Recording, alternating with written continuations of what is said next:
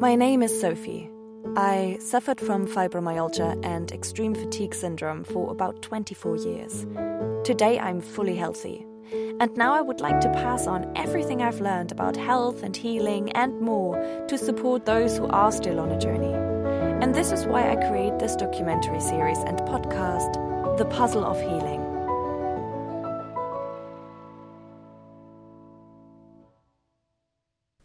Hi everyone, I was just editing the new episode when I realized that I need to re-record the introduction because this episode means so much to me and I only really realized it after watching it back. So I'm going to talk to a medical professional called Nesem Ali and about her specialities, and we talk a lot about the relationship between a medical professional and a patient and how difficult it also can be for a medical professional if things don't fit any picture. The reason why I'm now re-recording this introduction is because I realized that this conversation about the relationship and about the difficulties between doctor and patients where there is no clear diagnosis or there's a lot of misinformation and a lot of misdiagnosis can be really toxic. I realized that I had created quite a bit of a resentful attitude towards medical professionals, and even today when I do have anything that's not quite right and I would maybe need a doctor's opinion, I'm super hesitant about it and I'm kind of already expecting it to go wrong. And this is why I want to have a new introduction, because I just read something interesting recently about psychology that said self-fulfilling prophecies come very often from the outside. So if I as a patient, because I experienced various misdiagnoses and various horrible scenarios with doctors and medical professionals, come into the next room with the next medical professional expecting that that person will not listen again, will not help me again, then it's more likely to happen because probably I'm already sending out those vibes. And I just realized how important this aspect was for me in my healing process to get rid of doctors' opinions. But there are various situations in which this is not possible or it's not advised because it's really useful to get a medical professional's opinion sometimes. So this episode is very special for me because it was in a way a puzzle piece for me in reconciling with the Western medicine. And Nesem sounds like she's a wonderful doctor. I haven't experienced her from a patient's point of view, but I really enjoyed this interview with her and I really enjoyed her point of view. So I really hope that you get a lot out of this just by rethinking that relationship or being a bit more aware of the other side, which hopefully helps you to stay gentle and kind to yourself and towards the situations you're in. So enjoy this interview. Hi, thank you so much for being here. Hello, hi. Thanks for having me. Thanks for inviting me to talk about this very interesting topic. Do you want to just say a little bit about yourself, your background, what have you studied, what have you specialized in? So I graduated from medical school in 2011 and I have been working as a doctor since. So my training has primarily been physician training. After completing that, I went into medical education, and for the last 3 years I've been working in haematology. That's a long journey. So how much of that journey is for all medical professionals the same before you specialize, or how far is that the norm? It varies. For me personally, I have meandered quite a bit, and I still have quite a long way to go. For some people it's a bit shorter. Especially if they're going into so surgical specialties are notoriously long, so they could be 5 to 7 years in terms of postgraduate training. Things like general practice take 3 years to specialise in. But most medical programs, specialty programs, take about 5 years. That's after graduation and after the initial couple of years of training. That's a journey. So when you say you're not done, like where are you going next? Do you know? So I'm going into a training program with the aim of being a consultant by the end of it. So that's going to take another 5 years. 5 years? Oh, geez. Yeah. That is a lot. Yeah. And what type of consultation do you want to do then? So by the end of 5 years, I hope to be a histopathology consultant. So that's someone who specialises in diagnosing diseases from tissue samples, mainly. That's one aspect of the job. They also do post-mortems. What interested you or fascinated you about hematology and now your new field? Like, what attracted you to it? With hematology, I think it was getting to know more about how the blood system works. It's a system that supports the whole body. And I think even us as medical professionals, we don't feel so confident in dealing with blood disorders and bone marrow disorders if we're not within the field of hematology. I mean, if I be quite candid with you, I actually came across a blog of a friend who was in university with me, who also happens to be a medical doctor, who was diagnosed with Hodgkin's lymphoma.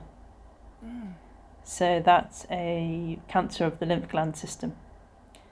And they detailed in quite a lot of detail, they went into quite a lot of detail in how they were diagnosed with the condition, how they were treated, the emotional aspects of being treated, especially coming from the point of view of someone who's been trained within the medical system, and the failings and the successes that they perceived. It was quite interesting. And I didn't have any desire to work within haematology at that point. But after that, I don't know how you might want to, if it's a synchronicity or, I don't know, law of attraction or whatever, from that point of view, whatever it was, I was offered a job to work within haematology. Oh, and that's how I got into it. So I think it started with the idea of I want to learn more about this specialty, because that's when I was reading that person's blog. That's what I was sensing, that I needed to learn more about this. And then by some chance encounter, I came to hear about this job, and then went through the process of applying for it, and eventually started working within that role. Wow. And what were those, when you said they talked about both, about the winnings or the shortcomings and the successes from the medical world, what were those? If you... I mean, I can share the blog with you later if you like. So that would be beautiful, yeah. Yeah. I think the thing that stuck with me was they described an episode where they knew they were very unwell. They were in hospital, and people whom have cancer and are being treated for cancer are susceptible to something called neutropenic sepsis. So that means that a particular white cell called a neutrophil is very low in number, so the body can't defend itself against bacterial infections. So they're very, very vulnerable to infection.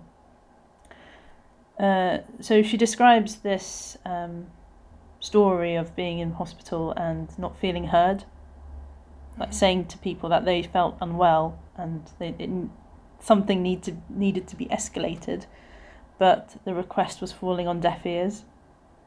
And I thought it was quite powerful that someone who is a medical professional themselves was within the system and wasn't being addressed in the way that they felt was appropriate. And does she give a reason, or do you have an idea of how that can happen? Like, is that down to stress of the doctors or to the system, or where does that problem come from? It's a systems problem. I think the system's overwhelmed. There's so many... I think it's a system which we multitask a lot, and we forget that we're dealing with an individual. I think I've already discussed this with you previously, that we follow an algorithm, we follow a protocol. We're taught how to deal with situations in a very formulaic manner. So how to break bad news, for instance. Say this to the patient, do that for the patient. Listen to their concerns. It's very formulaic to the point that you don't develop any emotions in the situation. Which is probably a protection for the doctor, as you said in the previous conversation, because that would be tricky if the doctors would actually be involved emotionally into every case. I guess that's not possible. Right? You can't, because if you think you're seeing, I don't know, let's say you see, on a good day, maybe 20 people in a clinic, and they're all quite difficult cases, and you become emotionally invested in all of them, what's going to be left by the end? You'll just be a heap by the end. Yeah. So you do have to build up this kind of emotional resilience where you don't get involved, or as we've discussed previously, your heart is closed. So a lot of people complain that doctors don't show any emotion, don't show any passion, don't seem to care. I think it's because they have this very strong protective mechanism where it's like, I'm just dealing with the person in front of me. And I probably am seeing them as their anatomy or physiology. I mean, you do get glimpses of the person, don't get me wrong. There is some humanity, but on the whole, you are dealing with the situation in a very formulaic manner. Yeah. And it's because of the system that we work in. That's part of it, and the other part is so we don't get emotionally involved. So what do you think would need to change to not have to give up the protection of the medical professional, but also for the patients to feel they're heard? What would be ideal? I think for people to feel empowered, that they control their circumstances, that it's not in the hands of the medical profession, that you are not, you are in the hands of the medical profession, but you also should know that you have the power as well. I think the phrase mind over matter comes to mind, and we've discussed this before as well. And I think that goes for any situation in life. It's about the mindset that you go into something with. So would it probably, I mean, you said previously that you all work in a team. So would it almost be necessary to have a kind of more coach type person in that team to help people who struggle maybe with that mindset, or who struggle with so severe illnesses that they feel like it's out of their hand, to help them to gain a bit of that power? Would that be probably something? I mean, and to what extent do you have that already? You hear anecdotal stories of things, people taking matters in their own hands and changing things. You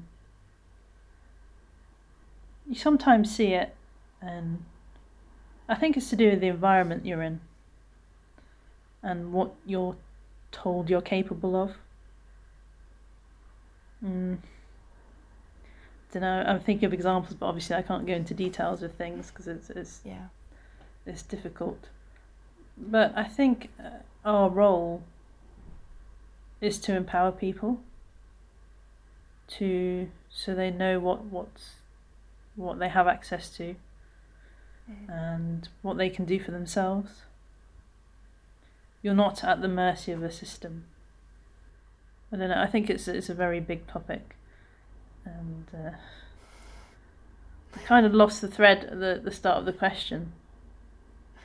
About the idea of like what would need to help, and you said earlier in another conversation that you can refer patients to a mental health side of things for support if it's necessary, but the system is underfunded and it doesn't work as much as you think it would be necessary, because your profession is kind of like one snippet of the whole healing process, I guess. So in what cases do you refer to mental health practitioners as well as doing your areas? And so within cancer services, I think there's a dedicated health psychologist. We refer if we feel like the individual's condition or their treatment is having an adverse effect on them to the point that it's blocking their healing, if you like. Because as we've just alluded to, the individual has as much power as, let's say, a tablet. It's about the beliefs that you're going in with. I think that's what I was trying to say earlier. It's about the mindset and the belief that has just as much effect as, let's say, chemotherapy. I mean, there's such a thing as the placebo effect, which you probably are aware of. Yeah. Do you still? I'm aware of it, and I find it very fascinating. Yeah. But can you explain a little bit about it for everyone who might not know that? Okay. So the placebo effect is when in practical terms, it's used a lot in studies. So you're comparing a drug with a placebo. This is if there's no comparable drug currently in the market. So let's say, I don't know, you're trying to test a drug for a sore throat. And you need two groups. So you need one group that takes the actual effective treatment and another group which takes a sugar pill. So it's not active. And you compare the results. And what you find sometimes is that the group taking the placebo, so the non-active pill, report getting better, even though they're not taking the active substance. And the way it's explained is that the suggestion that you're taking something that might work is enough to help someone feel better. And there's lots of studies looking into that, into how much does the health professional have to believe in the drug for the patient to get better? How much does the patient have to believe in the drug for them to get better? All sorts of things that you wouldn't think have an effect on whether someone gets better. So the doctor's body language, even if they might not say anything about the drug, whether it's effective or not, but still there's an effect on whether someone gets better or not. Wow. That is, and So do you learn that in your training? Because you have communication training? Yeah, to an extent, but there's a book called Bad Science by Ben Goldacre, and another one called Bad Medicine. I think those are the titles. But he goes through how part of his book goes through. It's mainly about studies and bad use of studies to endorse certain activities. Things such as, he's quite critical about something called the brain gym, which you might have heard of, which was rolled out in schools a few years ago. I can't remember the exact details now, but there is a section in there on the placebo effect. There's lots of people who've looked into this, and so the mind does have a huge impact on results. And so now when a patient comes to you, and let's say they have the right mindset, they're hopefully looking at whatever causes this illness, how do you work? So someone recommends or refers a patient to you, then what's the process? How are you working with a patient and with your team around that patient? So the individual might have been referred by their general practitioner, so from primary care, or they might have come into hospital at some point and it was felt that it was necessary for them to be seen by a specialist, let's say in haematology, just because I'm more familiar with that. So we see that individual in clinic for the first time. So we talk through, so usually the referring doctor sends a letter with the individual's symptoms, any blood test results, any other results that might be useful, past history, what they currently take in the form of medication, and what they think is happening.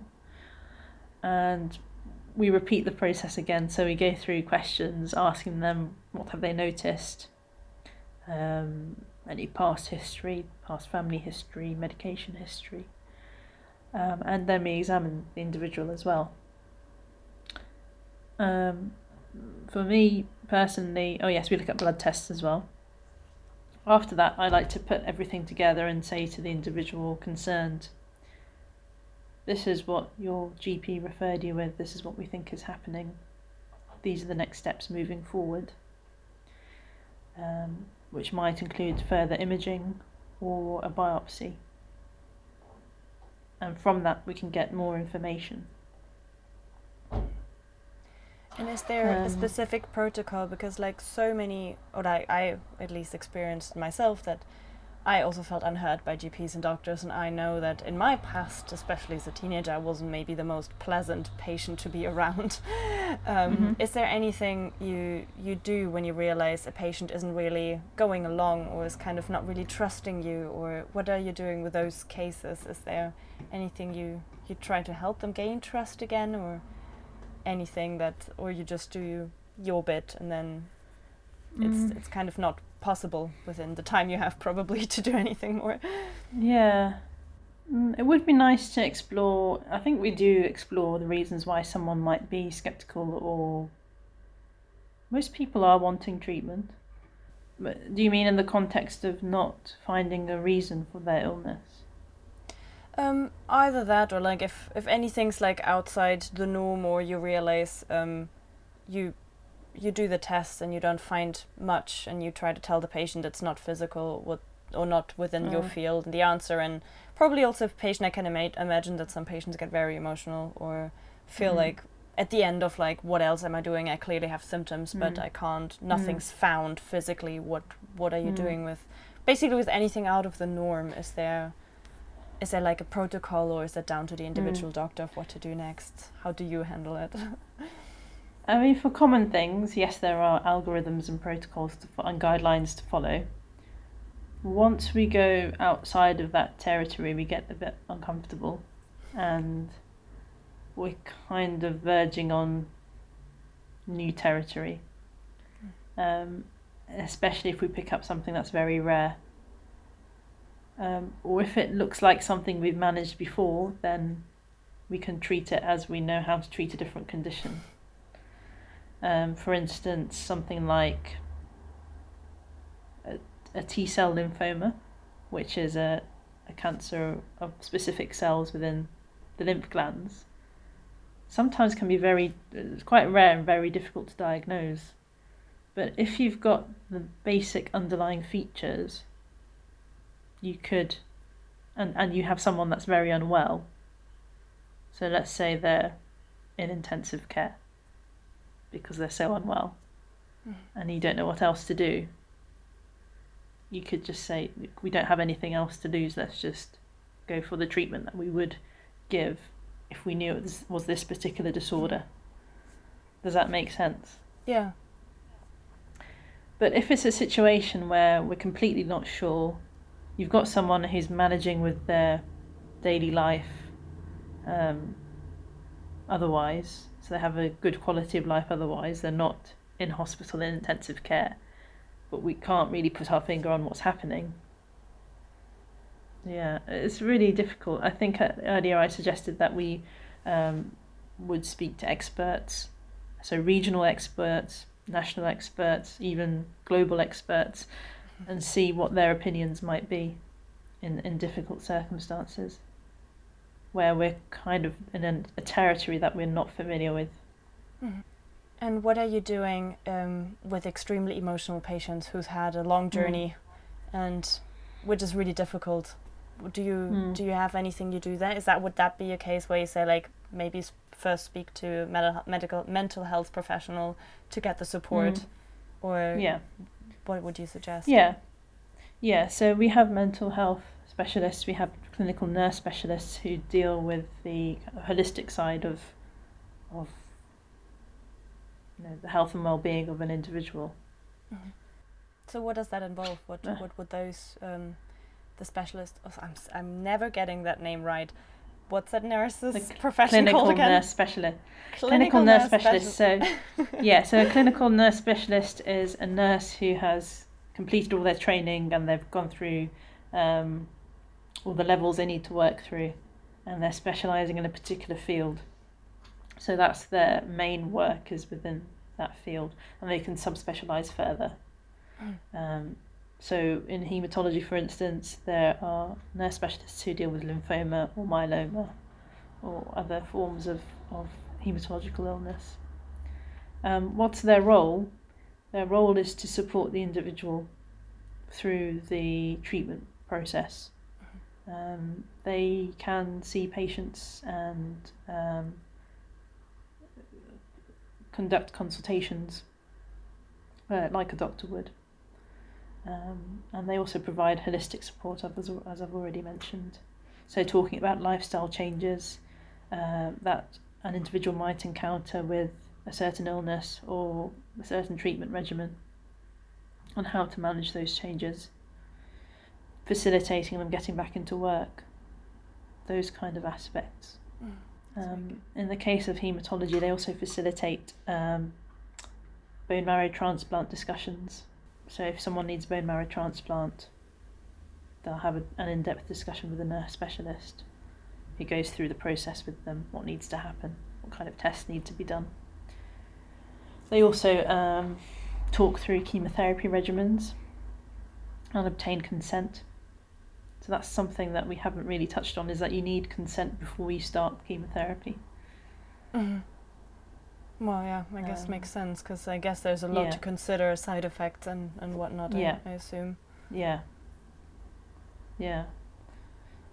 so that's a big bulk of the nurse practitioner role. Mm-hmm. So there's clinical nurse specialists and nurse practitioners as well. Yeah. Yeah. And so you're always aware of like where they're at with a patient and what their process is, so I assume. Yeah. So we work within the same team. Mm. We work very closely with them. Okay, good. Yeah, and I think we're all working at different angles. And the patient, we can't forget that the individual themselves is part of that management. Mm-hmm. So, like we said earlier, the beliefs they're coming in with, the amount of motivation, the mindset, all has a big impact on the results. Is that something you or the clinical... Why can I not remember the word? This wonderful specialized nurse. You can say CNS. CNS, that's easier. Is that something you would tell the patients? Is that something you would kind of almost call them out on? If you realize they lack motivation, would you try to say like, find something that motivates you again, or would you say that? I don't know. I think as doctors we don't feel that. As doctors we don't do that so often. Mm-hmm. It's kind of seen as not scientifically based, or it's not evidence based. Okay. Possibly. I mean, you're giving motivation in the form of, your blood results look good. You must be doing something good. Keep it up. That okay. In itself is motivation. Yeah.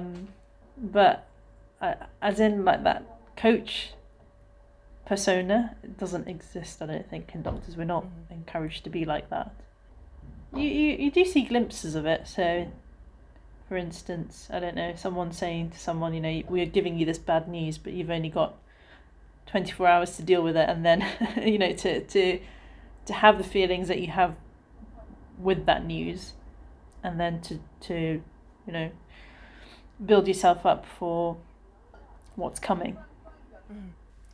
Must be really challenging to be in that position, to giving bad news, like as you said earlier, to really not let that hit you. How hard was it for you before you managed to kind of not let it get to you? Like I assume that's a process as well, to learn that, right? To protect yourself and care for yourself as well. Because you're doing it so often, it just becomes normal. I can't remember. I can't remember a time where I felt, I can't tell this person this thing. I think because you realise that this other person knows it's your job as well. Mm-hmm. Does that make sense? That's a good point, actually, yeah. You're there, that's what you're trained for, that's what you're there for. Mm-hmm. And I think if someone sees that I'm faltering, if I'm giving bad news, they won't have much confidence in me or the system. I remember actually in medical school, sometimes they would bring patients to talk through how they felt when they were given particular diagnoses. And I remember one whom I'm just going to say they were given a particular diagnosis. I don't want to go into details just in case. Yeah. And they were saying that the doctor had said, "Oh, I can't. This is very difficult for me to tell you this, but you have this condition, X condition." And I don't think that individual took it very well. That the doctor didn't. I don't know. Was managing it like a situation they'd never dealt with before. Yeah. I think people want to see that you know what you're doing and you've dealt with this 1,000 times before, and you know what direction things could go in or could not go in.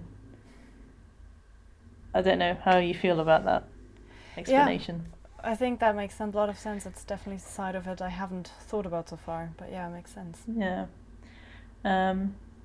So, yeah, people want to know that you're experienced and you're there to support. So you can't be seen to be, I don't know how to tell you this, but you've got this. I mean, I don't think it goes down very well.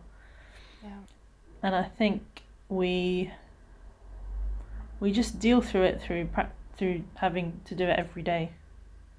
And I don't know, you just develop some kind of mechanism where it doesn't. I think it is affecting you on some level, but maybe it's on an unconscious or subconscious level that you're not quite acknowledging at the forefront. I think also within the haematology specialty, we are dealing with the same people very regularly. Mm-hmm. So, I mean, that's something we haven't addressed, which is, okay, you've got that one person that you might see in one instance and have to give them bad news. But there are also people whom you are seeing on a regular basis who are continually deteriorating. Mm-hmm. And there isn't very much we can do for them. That's something else that we're having to deal with on some level. Oh dear, yeah. Yeah, some people, get better and do very well. Others have conditions where we can't do very much at the moment. So, yeah. Tricky. So I guess in those cases you can just hope that they get at least like a lot of courage from somewhere else, so that at least with whatever time is left that they can live and make the best out of it.